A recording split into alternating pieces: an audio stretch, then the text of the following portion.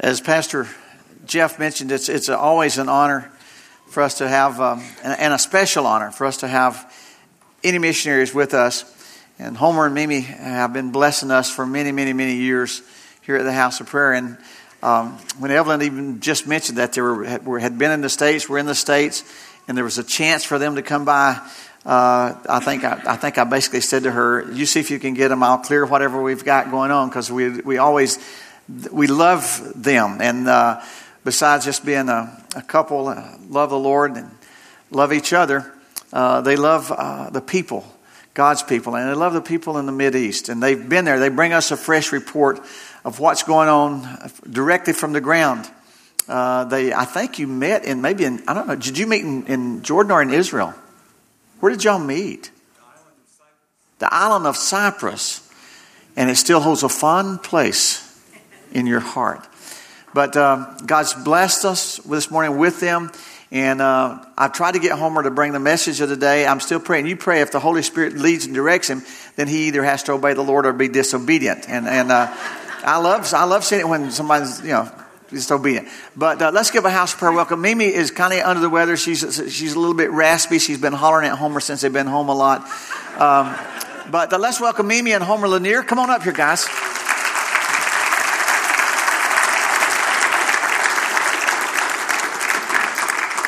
When I went to greet them in the hallway this morning, and I started toward Mimi, and she's backed up, and Barbie told me before I left the house, she said, "Honey, you need to use mouthwash." And I did. But by the time I got to Mimi, I have a cold, but I've had 22 other people. Now, he's going back. I even said that, and he's left you here alone. Homer, come back. Oh. Here, brother. You're making Mimi laugh. And when here, let me have one. I need one of those too. You going to talk to that Melts? Take another one if you are. You going to talk to that Melts? It's so great to be with you guys. And I do sound rather raspy. I'm sorry. I'm not hugging or kissing anybody just because I didn't want to pass it along. But it is an honor to be back. It always feels like we're coming home, coming here. The worship, the music, the folks. We love being with you guys. And thank you for standing with us. We really appreciate it. We have a lot of bad news out of the Middle East, out of Lebanon. But there's also good news, and God is moving in amazing ways. Just this morning, I received a text message in Arabic from a friend of mine. She actually is from Jordan, and she's a mother of 7. Her husband was a Sharia judge. That means he was an Islamic judge, and she came to faith. And when she did, her husband tried to kill her. And so she fled. Jesus says, when you're persecuted in one place, flee to another. So she fled to Lebanon. She's no longer there, but we got to know her at that time. And, she gave up a lot. She gave up a lot for her faith. And many, many Muslims are doing the same thing. It's amazing to me that Jesus is appearing to people more and more in dreams and visions. When we work with the Syrian refugees each week, I can't tell you how many times I've heard the women say, "The man in white appeared to me in a dream last night." Praise the Lord. And we are very glad because, amen. We're thankful because a lot of these people are illiterate, and they're very poor, so they don't have TV or access to satellite television or things like that, or the internet. So Jesus is coming to them himself. And so keep praying that he will continue to do that, because we're seeing a lot of people where Jesus is coming to them, and we're grateful. Thank you, honey. My Valentine. Happy Valentine's Day. This is the day that we celebrate Christian martyrs. There were many St. Valentines. They gave their lives for our Lord Jesus. We should call it Martyrs' Day.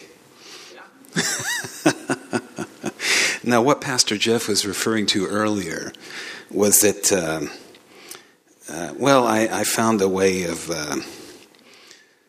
saving $40 by just sending a picture of a bouquet of roses to my wife. And it was sufficient. Now I have enough money to get a 3-year subscription to Field & Stream, Popular Mechanics, Cycle Magazine, Car and Driver, gifts that keep giving. Thank you, Evelyn and Bill Lamar, for your wonderful hospitality. It was a wonderful breakfast that we had this morning. I had a wonderful dinner last night as well.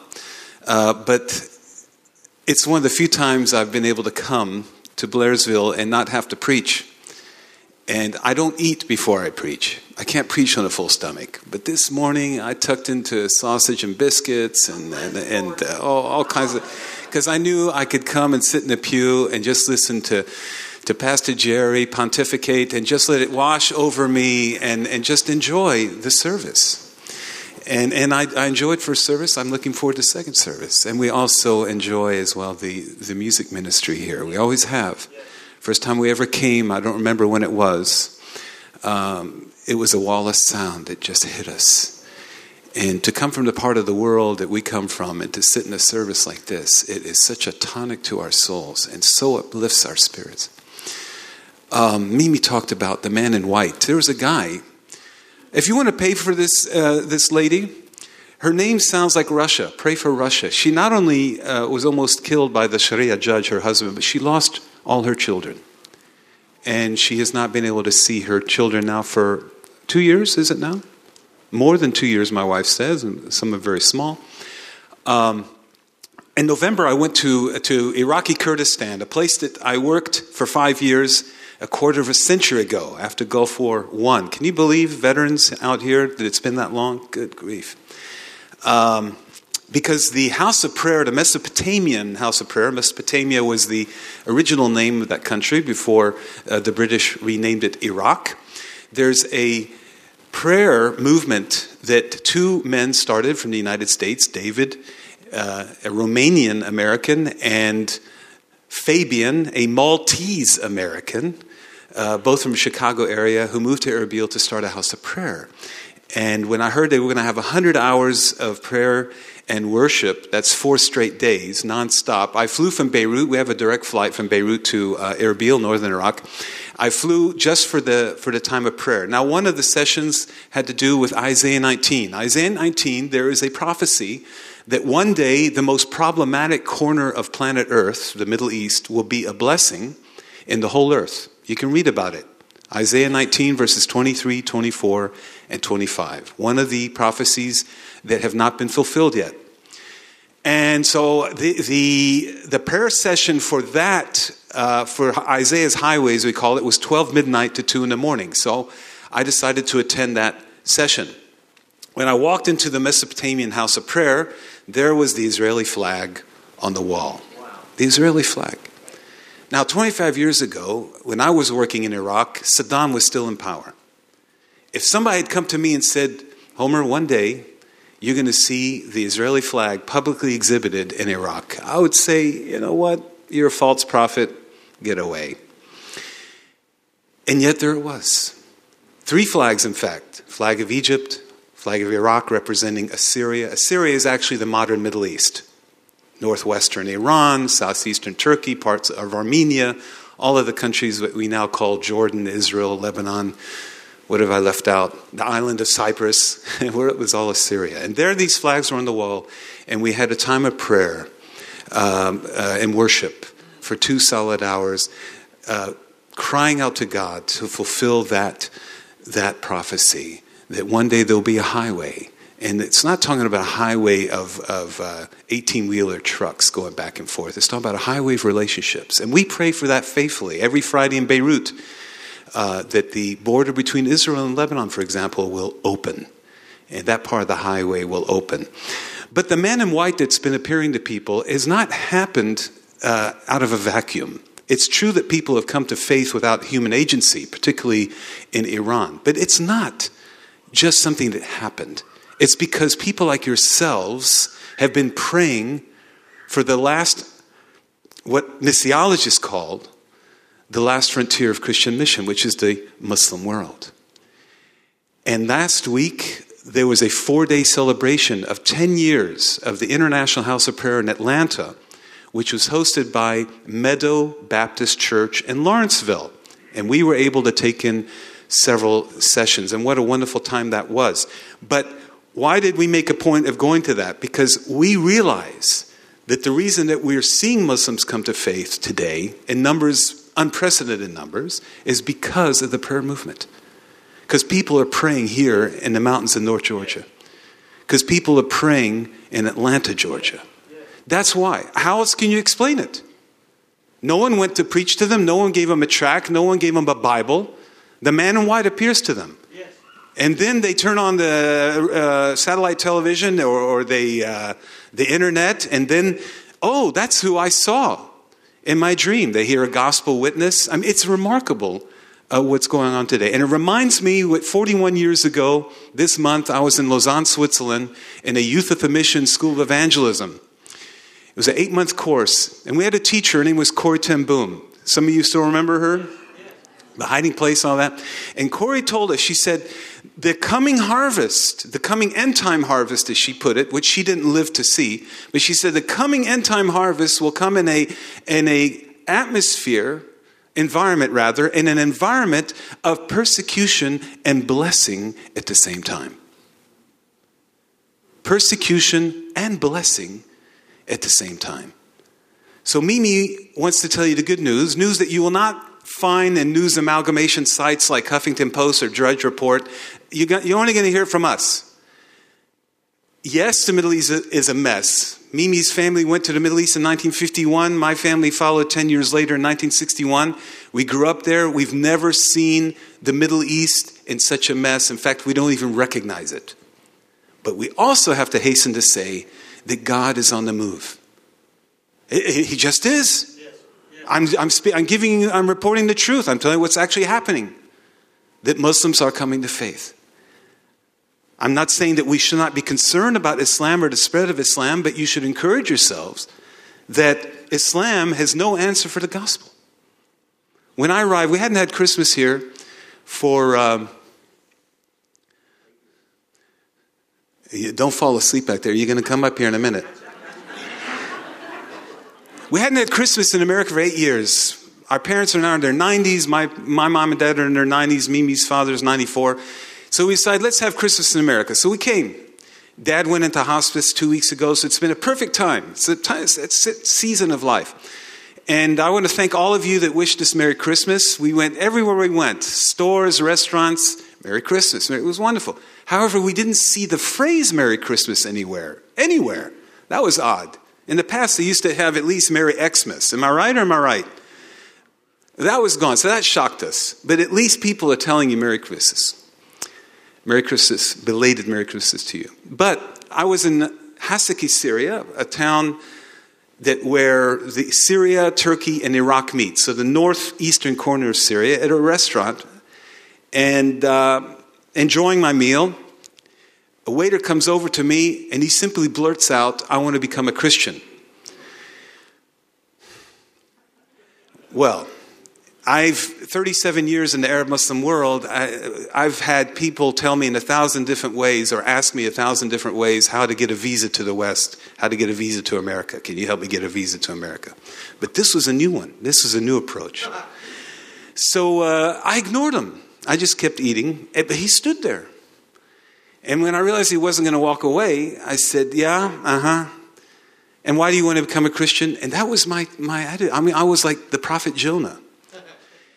And I said, because for a Muslim to say something like that is to commit apostasy against Islam and treason against the Muslim community or ummah. Because Islam is a world religion which says that if you convert or leave Islam, if you leave the Arab religion, you can be put to death. Which has always confused me why America especially calls it a religion of peace, because we always called it a religion of justice. We never called it a religion of peace. Islam actually doesn't mean peace, it means submission to Allah. But we were curious, because how can a religion be a religion of peace where if you want to leave Islam, you could risk death? But anyway, we'll just have to disagree on that. And so I said, Yeah, and why do you want to become a Christian? He says, because yours is a religion of love. Did I feel convicted? I put my fork down. He wasn't after a visa after all. Every day of the week, there is a verse read in the synagogues. It's not read on Friday or Saturday. It's read every day of the week in the synagogue. It's Zechariah chapter 14, verse 9. It goes, "The Lord will be king over the whole earth. On that day there will be one Lord, and his name the only name." And this speaks to us especially, Pastor Jerry, because right now in the Middle East, I have to hear another name 5 times a day, every day of the week. And even in our own country, in Hamtramck, which is not far from Dearborn, for the first time in our nation's history, you now have the call of prayer 5 times a day, every day of the year. But this speaks to me because it says here, it promises here, the Lord will be king over the whole earth. On that day, there will be one Lord, and his name, the only name. Hallelujah. You want to give the invitation? Amen. Thank you so much. Thank you. Take these. That was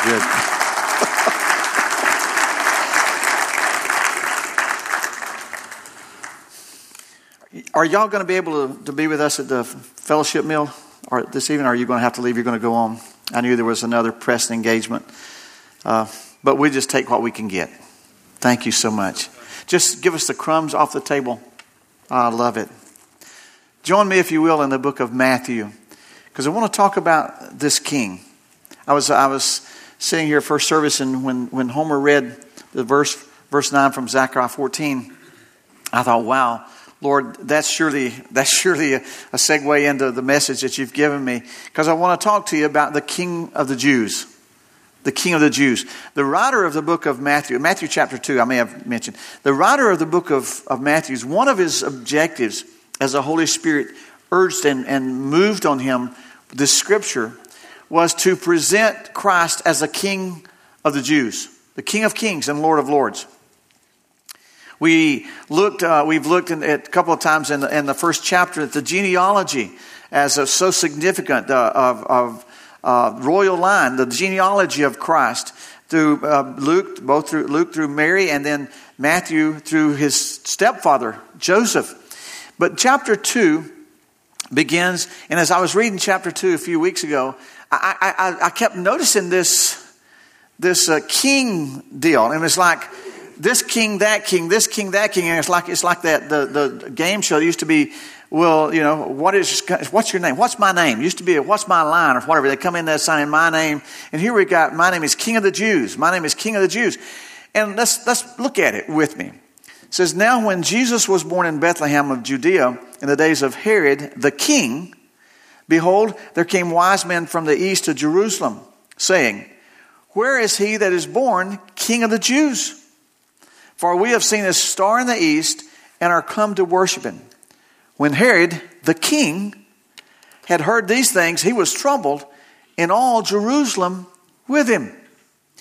Now, Friday I was headed across the mountain. We left Friday morning. Some of us were gathered to pray early, and we left and it started snowing. And I thought, well, it's not supposed to snow. And I was going to Gainesville to the hospital, and I mean, it's big old goose feather flakes. It's beautiful, wasn't it? Beautiful Friday morning. Now Henry doesn't think it's beautiful because he broke his foot in it, but it's beautiful. So I'm headed across the mountain, and I called back to Jackie, and I said, Jackie, if you get the chance, she had a lot of things on her plate, but I said, if you get the chance, do me a favor, and look up Herod the king, because I'm reading this in Matthew chapter 2, and I may want to mention some of these things Sunday morning about that. So later on, I get back Friday afternoon. Jackie's gone to watch her daughter play in a region ball game, but she's left on my desk. She's so efficient. She left on my desk these 3 different stacks of material. And one of them, she said, Pastor, very concise, easily to use. And the other one, she said, more information than you'll can ever use about Herod. And then she had another one, and she said, reads a lot like an encyclopedia. But she had taken the time and highlighted and underlined. And it's interesting to me about this man named Herod. You've heard a lot about him in history. When he was young, possibly as young as 25, 26, or 27, he was given the authority as governor of Galilee. And there was a little bit of concern. It was a very young age, a lot of power to commit into the hands of 25-year-old, 26-year-old person. But then later on in 40 BC, the Roman Senate gave him the title King of the Jews. King of the Jews. So you have this man that now he's up in years when we get here, but who has been dubbed the King of the Jews. And then you have these strangers coming in from out of town looking for the King of the Jews. Herod was a man that was preoccupied with power, for sure. He was a man that if power was a drug, he was addicted to it. And to maintain that power, he would do whatever it took. 3 words were used. I read somewhere that was used to describe his reign, and that was capable, crafty, and cruel. Quickly after he was put in this position of power, he was able to quell some rebellions of those stubborn Jewish people, and he was able to form some alliances and different things. So he had this ability that could be used in a lot of ways for good. But then at the same time, he had this I don't know if you use the word deceitfulness, craftiness. That he could use in all kinds of ways also to maintain, to hold on to, and to maintain this power. And ultimately it was cruel. Josephus described Herod as barbaric. Says that he killed for sport, for spite, and he killed to stay in power. Matter of fact, he was almost indiscriminate. When someone was a threat to him or a perceived threat, he eliminated them quickly. At one point, he had his father-in-law killed, a mother-in-law killed. He had his brother-in-law killed. He had his wife killed, and 2 of his sons killed because he thought that they may be trying to plot to take over the throne. Just eliminate them. He was preoccupied with this power. But there was another characteristic about Herod. He also was preoccupied with possessions and with a legacy. He was almost like a Donald Trump before his day, in the fact that he had built 7 different palaces. He built theaters. Historians tell us that one of his theaters seated 9,500 people. He built coliseums and amphitheaters. And one coliseum, I read, said that one coliseum would seat 300,000 spectators. I mean, massive. And he was leaving a lasting legacy that not only would attribute to his power, but to his possessions. I read where he possibly was responsible for building the fortress Masada. Some of you that have been to Israel and have seen this fortress up on top of the mountain. But Herod also was, I don't know if the word is paranoid or psychotic or a psychotic paranoid. I don't know. His father had been poisoned to death. And so Herod had this, he was always alert. He was always looking for people that were out to get him, and he got them first. He made sure that he got them first. So now when we come to Matthew chapter 2, just a little bit, Herod is older, much older. He's at the end of his reign. He's an old man, and this has been his legacy. There's tributes of the great building projects around the country. There's this legacy of cruelty, of fear and intimidation that you didn't cross him. You didn't even let anybody know you were listening to anybody thinking about crossing him, or you would be annihilated. And along with that, now Herod has gotten some physical diseases. Different accounts give different things, but they say that his last years were painful physically. They were painful mentally and emotionally. as he was, he knew he was getting older. He knew his all his slipping. So that's where we find, that's the Herod that we see as we get to chapter 2 of Matthew.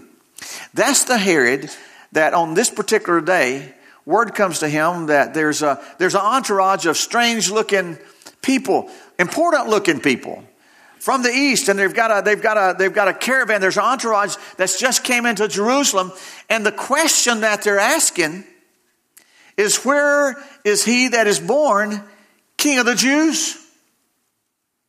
And Herod must have winced. It must have boiled up inside of him when he heard this question.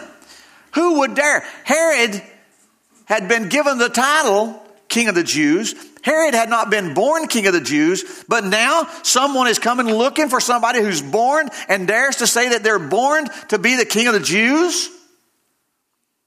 No wonder, verse 3 says that when he heard this, he was troubled.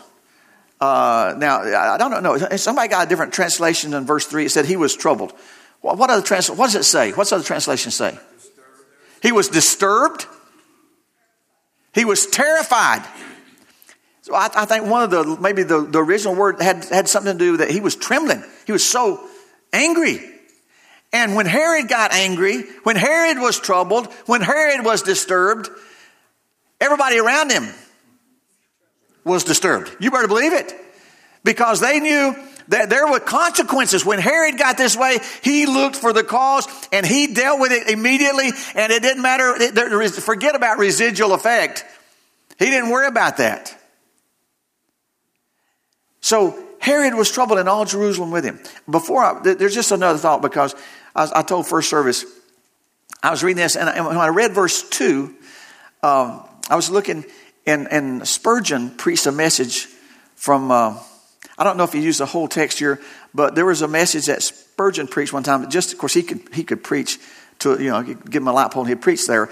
But his verse 2, it says, "For we have seen," when the question, when the men from the east came, they said, "Where is he that is born King of the Jews? For we have seen his star in the east."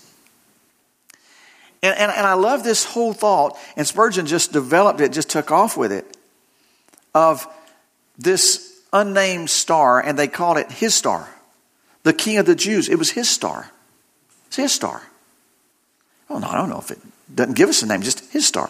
And I was amazed at how Mimi's talking about, shared about how the refugee women will come in and say, "We've seen the man in white. He's appeared to us." Homer shared with us. Jim will come back and they'll share how Christ is revealing himself. And oftentimes we look and he calls us and he commissions us to go and to share the gospel. And we do that. And we do it gladly out of hearts of love, but we do it out of obedience to the command. But I'm reminded when I read this scripture, and I'm reminded when I hear these reports, that where there are those that cannot go, where there are places that a missionary cannot get into, when Jesus Christ decides he's going to reveal himself, there's nothing in the world that can keep him from revealing himself. There's no authorities, there's no government, there's no boundaries that can handle and control Jesus Christ. When I think of Scripture oftentimes, how he chose to speak through the improbable. A burning bush would be in a desert, would get the attention of Moses, and God would speak to him out of that. What is it? And the prophet Balaam was that God would speak through his donkey. When God wants to, and if God can speak through a donkey, I know he can use any means. And I love this fact. Was listening to I think on a Facebook, Jackie had put this Christian comedian, and he was talking about the why. It's not the what we do, but that's significant, but it's why we do what we do that gives it even more important. And I was thinking about that, and I thought about, well, maybe it's more than just the what, and maybe it's the why, maybe it's the whose. Because this star was his star. It was his star. And even for these men hundreds of miles away in a pagan, hedonistic country, recognized this phenomenon. We could talk about what was that. I don't know. But it was something that led them Was it like the pillar of fire that led the children of Israel? I don't know. Was it a literal star? I don't know, but whatever it was, they kept following it for hundreds of miles, and it kept moving. And I think about how God uses not only sometimes very uncommon sources, but he uses a lot of times unnamed people that are his people. And he gets the glory. Think about the servant girl. It was a servant girl that told her master, was it her master that was a leper? Naaman. And the servant girl, I don't think we know her name. She said, boy, if you're in my country, there's a prophet there. God used her. And God got the glory. I think about the little boy. I love this, the little story of the little boy. Remember the boy that had his fish lunch? The loaves and fishes, was it 5 loaves and 2 fishes or 7 loaves? It was a snack meal. It was one of the super value meals. Just a little, it's just a little. And he goes there and he's listening to Jesus speak. And there's a bunch of people. 5,000 men besides the kids and the women. And somebody comes along and said, would you donate your fish and biscuits for the lunch? Now, I'm telling you, Fred, I like fish and I like biscuits. It would take a bunch for me to have the faith say, let me just break me off a piece. I could say that. Well, here, let me get one. You can have these. But the scripture says he gave them to the Lord. He gave them to Jesus. Jesus took them, blessed them, broke them, fed the multitudes. We don't even know the little boy's name. Why? Because it wasn't about him. It's about Christ. I want to be one of those unnamed stars. It doesn't matter. I don't want to be a Herod that's preoccupied with power or preoccupied with possessions. I want to be an unnamed star for Jesus. That was another message. I could really think about that. Okay. So here's Herod troubled. Now, notice what he does. Verse 4 says that immediately he gathered the religious leaders there, the chief priests and the scribes of the people together. These were the Jewish people. And Herod was, one of his parents was Jew. I think his mother was a daughter of a sheik. So he was familiar with some of the Jewish religion. Even though he had the title King of the Jews, most part that I could read, resented him because he didn't treat their religion sacred as a real Jew would have done.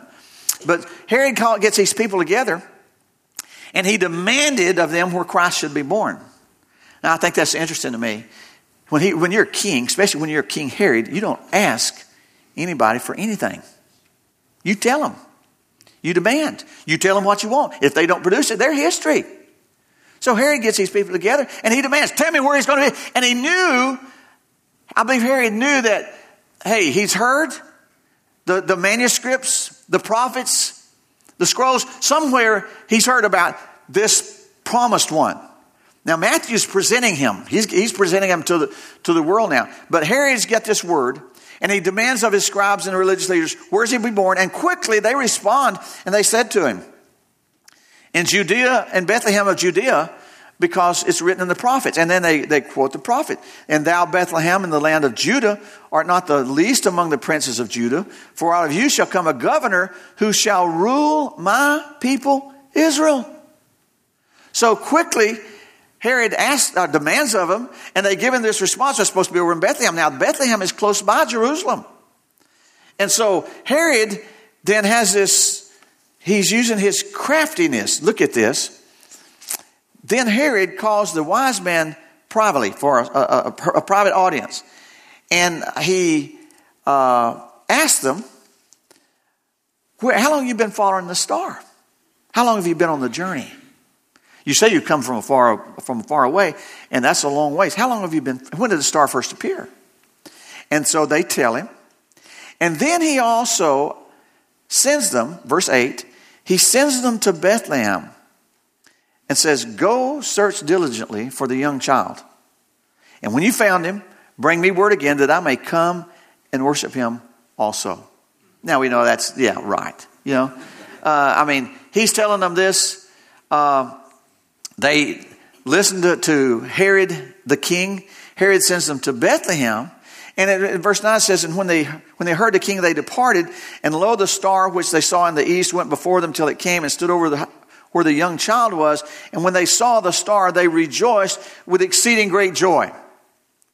So this star that had brought them to Jerusalem, now they see it again, and it leads them to Bethlehem, to over the very house where the young child. And the words that's used there in verse 8 and verse 9, and also in verse 11, that's translated young child.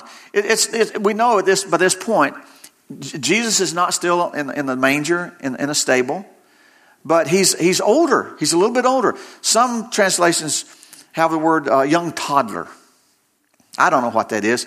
I don't know. I don't know if he's 1 year old. I don't know. It's got something to do that the fact that when Herod later would go back and try to kill Jesus, just to be sure, I believe Herod's margin of error was great. Okay, so he's not going to cut it close. So he goes, any male child 2 years old and under.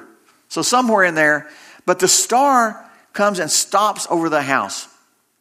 And so verse 11 tells us that they come into the house, and there they see the young child with Mary, his mother. Joseph's not mentioned. He's still around. He's maybe off doing work or doing something. But they come in and they fell down and worshipped this young king, Jesus Christ. They worship him. And then after they had worshipped him, they opened up their treasures and they presented the treasures that they had brought to the king. Treasures worthy of a king. Treasure worthy of the royal line. They brought these valuable gifts to him. And then as they presented them, as they worshiped him, then God warns them in verse 12, don't go back to Herod. So they go back to their own country another way. Verse 16 says, when Herod saw that he was mocked of the wise men, he was exceeding wroth. Boy, what does your translation say on that? That's more than troubled. He was what? Exceedingly angry. Furious. My wife says people don't get mad. Dogs go mad. People get angry, Jerry. Herod was mad. He was, at this point, he is furious. And then he orders the killing of known as the slaughter of the innocents. He ordered the killing of the babies. I'll just take care of it. I'll kill all the boy babies. We'll do it not only in Bethlehem, but in the surrounding areas. Now, I don't know how wide an area that covered, but in the surrounding areas. We know from Scripture here that as soon as the wise men leave, God appears to Joseph and tells Joseph, take Mary and this young child and get down to Egypt, man, because Herod's going to try to kill him. And so we'll talk about that later. Joseph obeys quickly. But I want to come to the end of this and look at the intersection of these two kings, Herod and Jesus. Their lives only intersect very briefly, but you sure could do do you remember they used to have these questions, compare and contrast? I kind of liked them because I thought you could kind of ramble on and shoot the bull a lot with those things. But what a comparison and contrast in these two kings, and as their lives intersected briefly here. Briefly, Herod, after Joseph takes Jesus and Mary to Egypt, Herod orders the killing of the babies. He would die shortly thereafter. I don't know how long a period of time. And then the angel would appear to Joseph down in Egypt and say, okay, it's safe to come back now because the one that was trying to kill him has died. Herod would die. And Herod would die, history says, a very painful, excruciating death, screaming and yelling because of the disease and everything that was affecting his body. In this sense, we could compare him because it would be a while later, 30-something years later, that Jesus would die a very horrible death. He would willingly lay down his life on a rugged cross. Herod could not keep his life. Jesus gave his life. Someone said that Herod and Jesus was also alike in this manner, that for both of them, there was nothing that bloodshed couldn't solve. Wow. Quite different So true. For Jesus Christ, he would willingly shed his blood for me, for my sins, and for your sins.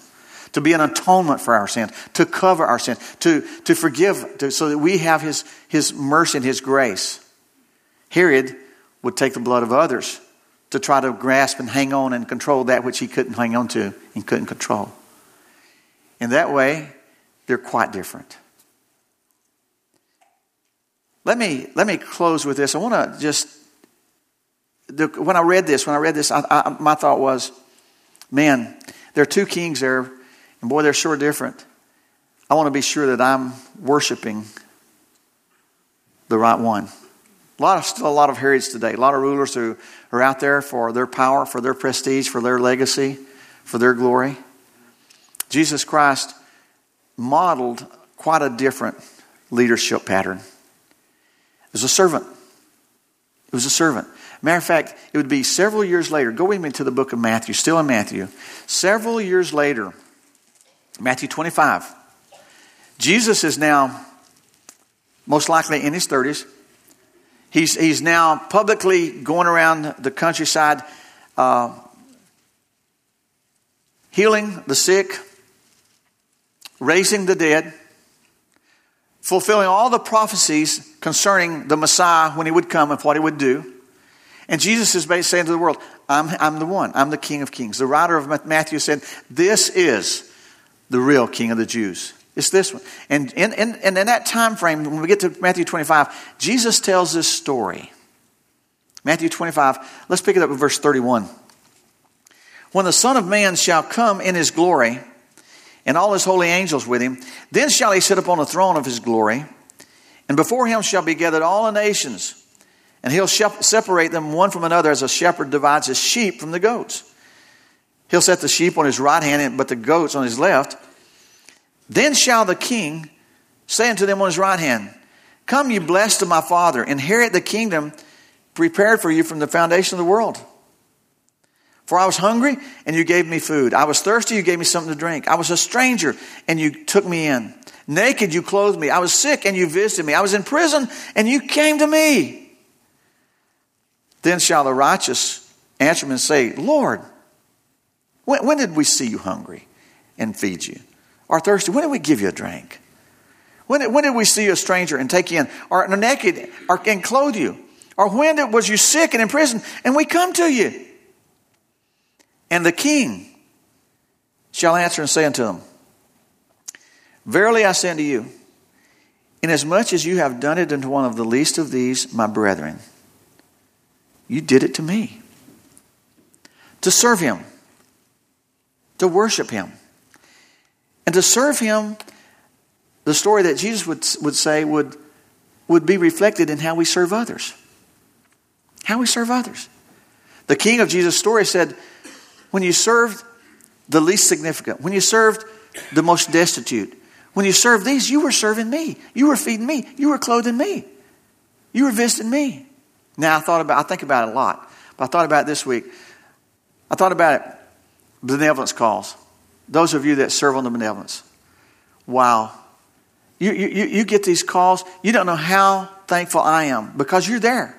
And you're interacting and you're trying to because legitimate, and so many are legitimate needs. So many are legitimate needs. And then you get a few of those, they're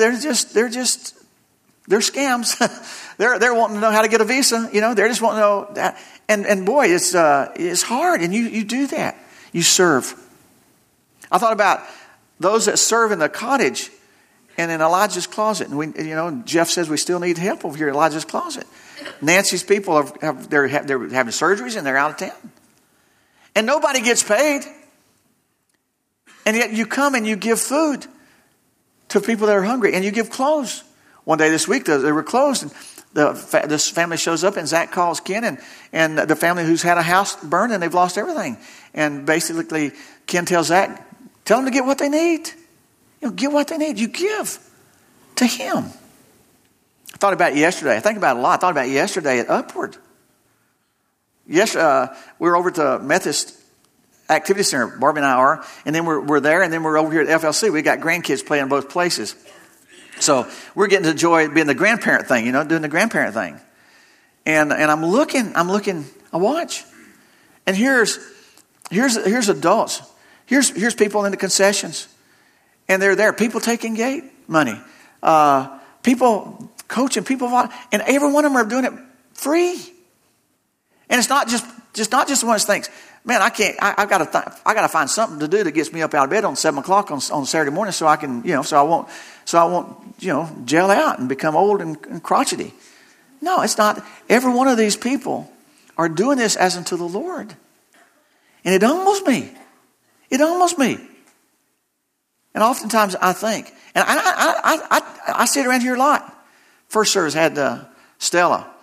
Stella's 2. She's 3. She's going to be 4 Tuesday. Little Red, she looked like Little Red Riding Hood this morning, had a coat on. And Stella comes running to me and finds me. And I didn't realize she and her mom and dad were here. And I see her coming running to me.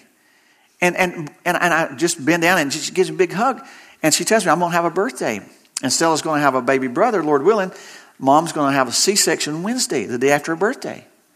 And so we're talking about she's getting a baby brother for her birthday. Now, there'll be times she'll rejoice with that. There's going to be plenty of times she'll say, man, what a bummer, But with our little kids, with the little kids that I see you loving on.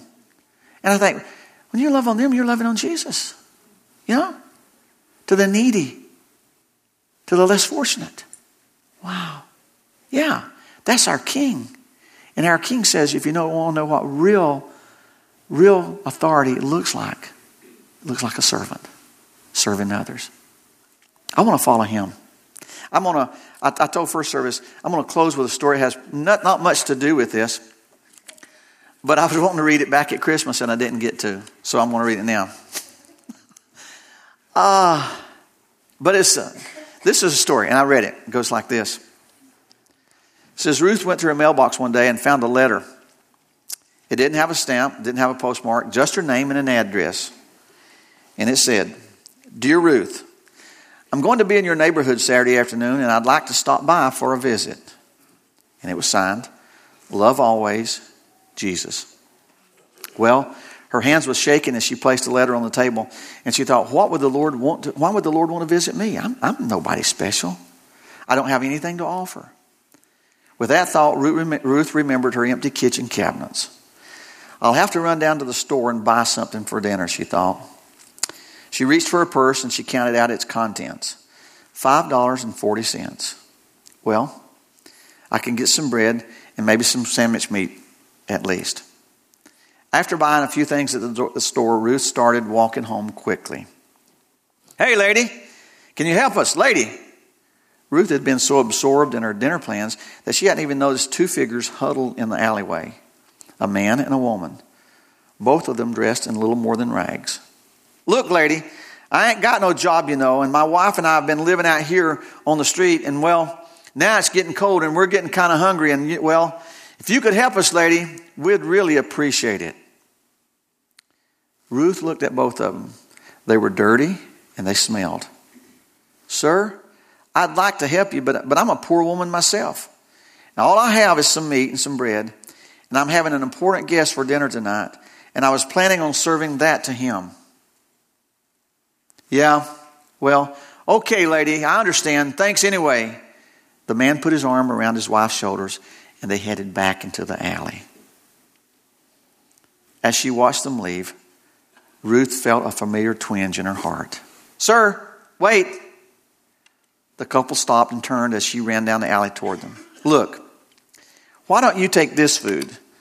I'll figure out something else to give my guest. She handed the man her grocery bag. Thank you, lady. Thank you very much. Yes, thank you. It was the man's wife, and Ruth could see that by now she was shivering a lot. Ruth then replied tenderly, I've got another coat at home. Here, why don't you take this one? Ruth unbuttoned her jacket and slipped it over the woman's shoulders.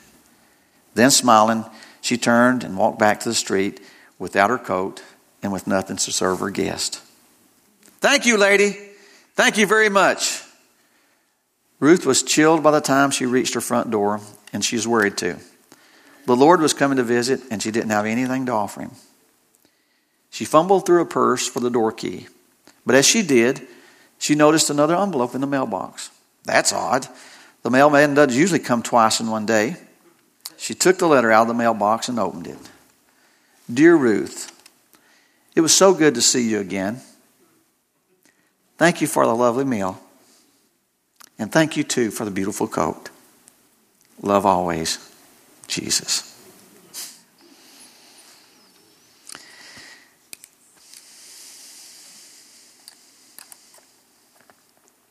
What a contrast in these two kings. Let's pray.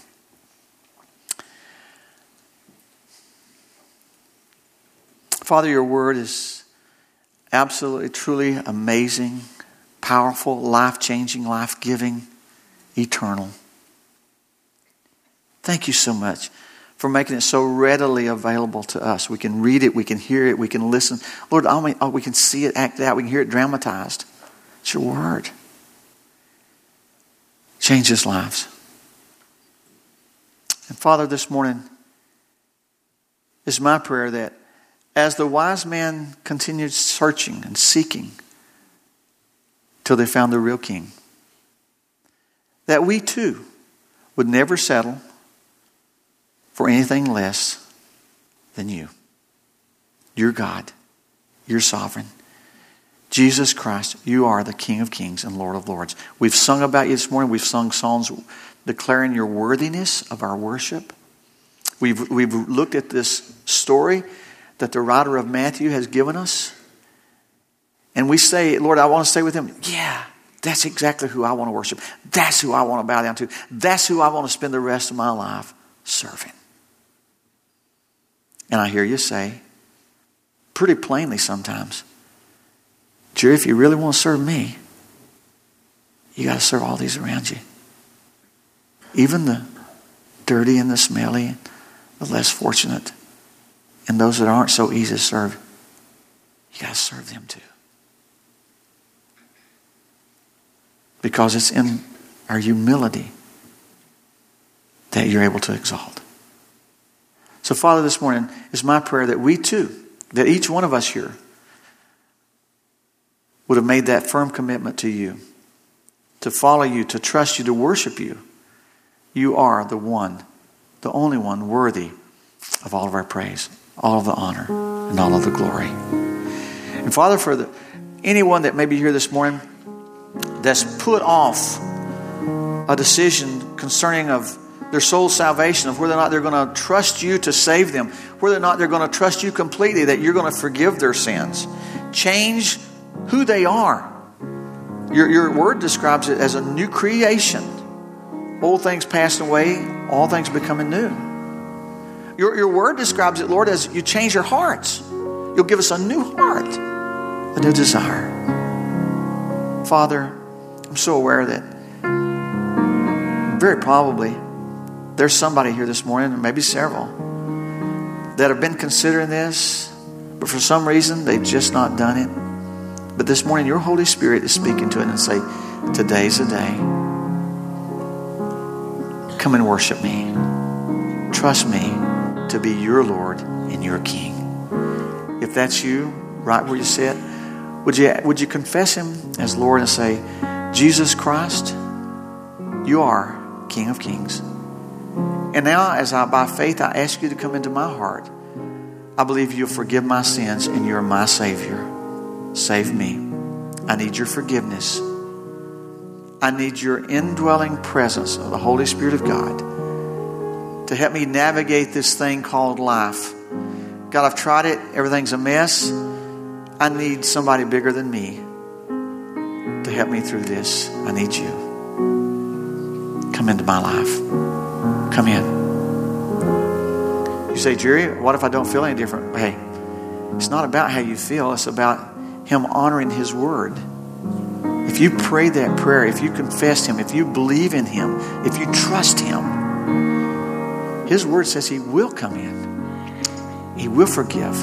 And he will begin doing a work in your life that's going to be amazing. If you prayed that prayer, I'd love to pray with you. Don't want to embarrass you, but as others are praying, if you prayed that prayer this morning with me and say, hey, Pastor, I pray that prayer. Pray for me now as a new believer. That I would be obedient and that I would grow as I keep him centered, my life centered on him. Just raise your hand up and put it back down quickly. Let me see that so I can pray with you.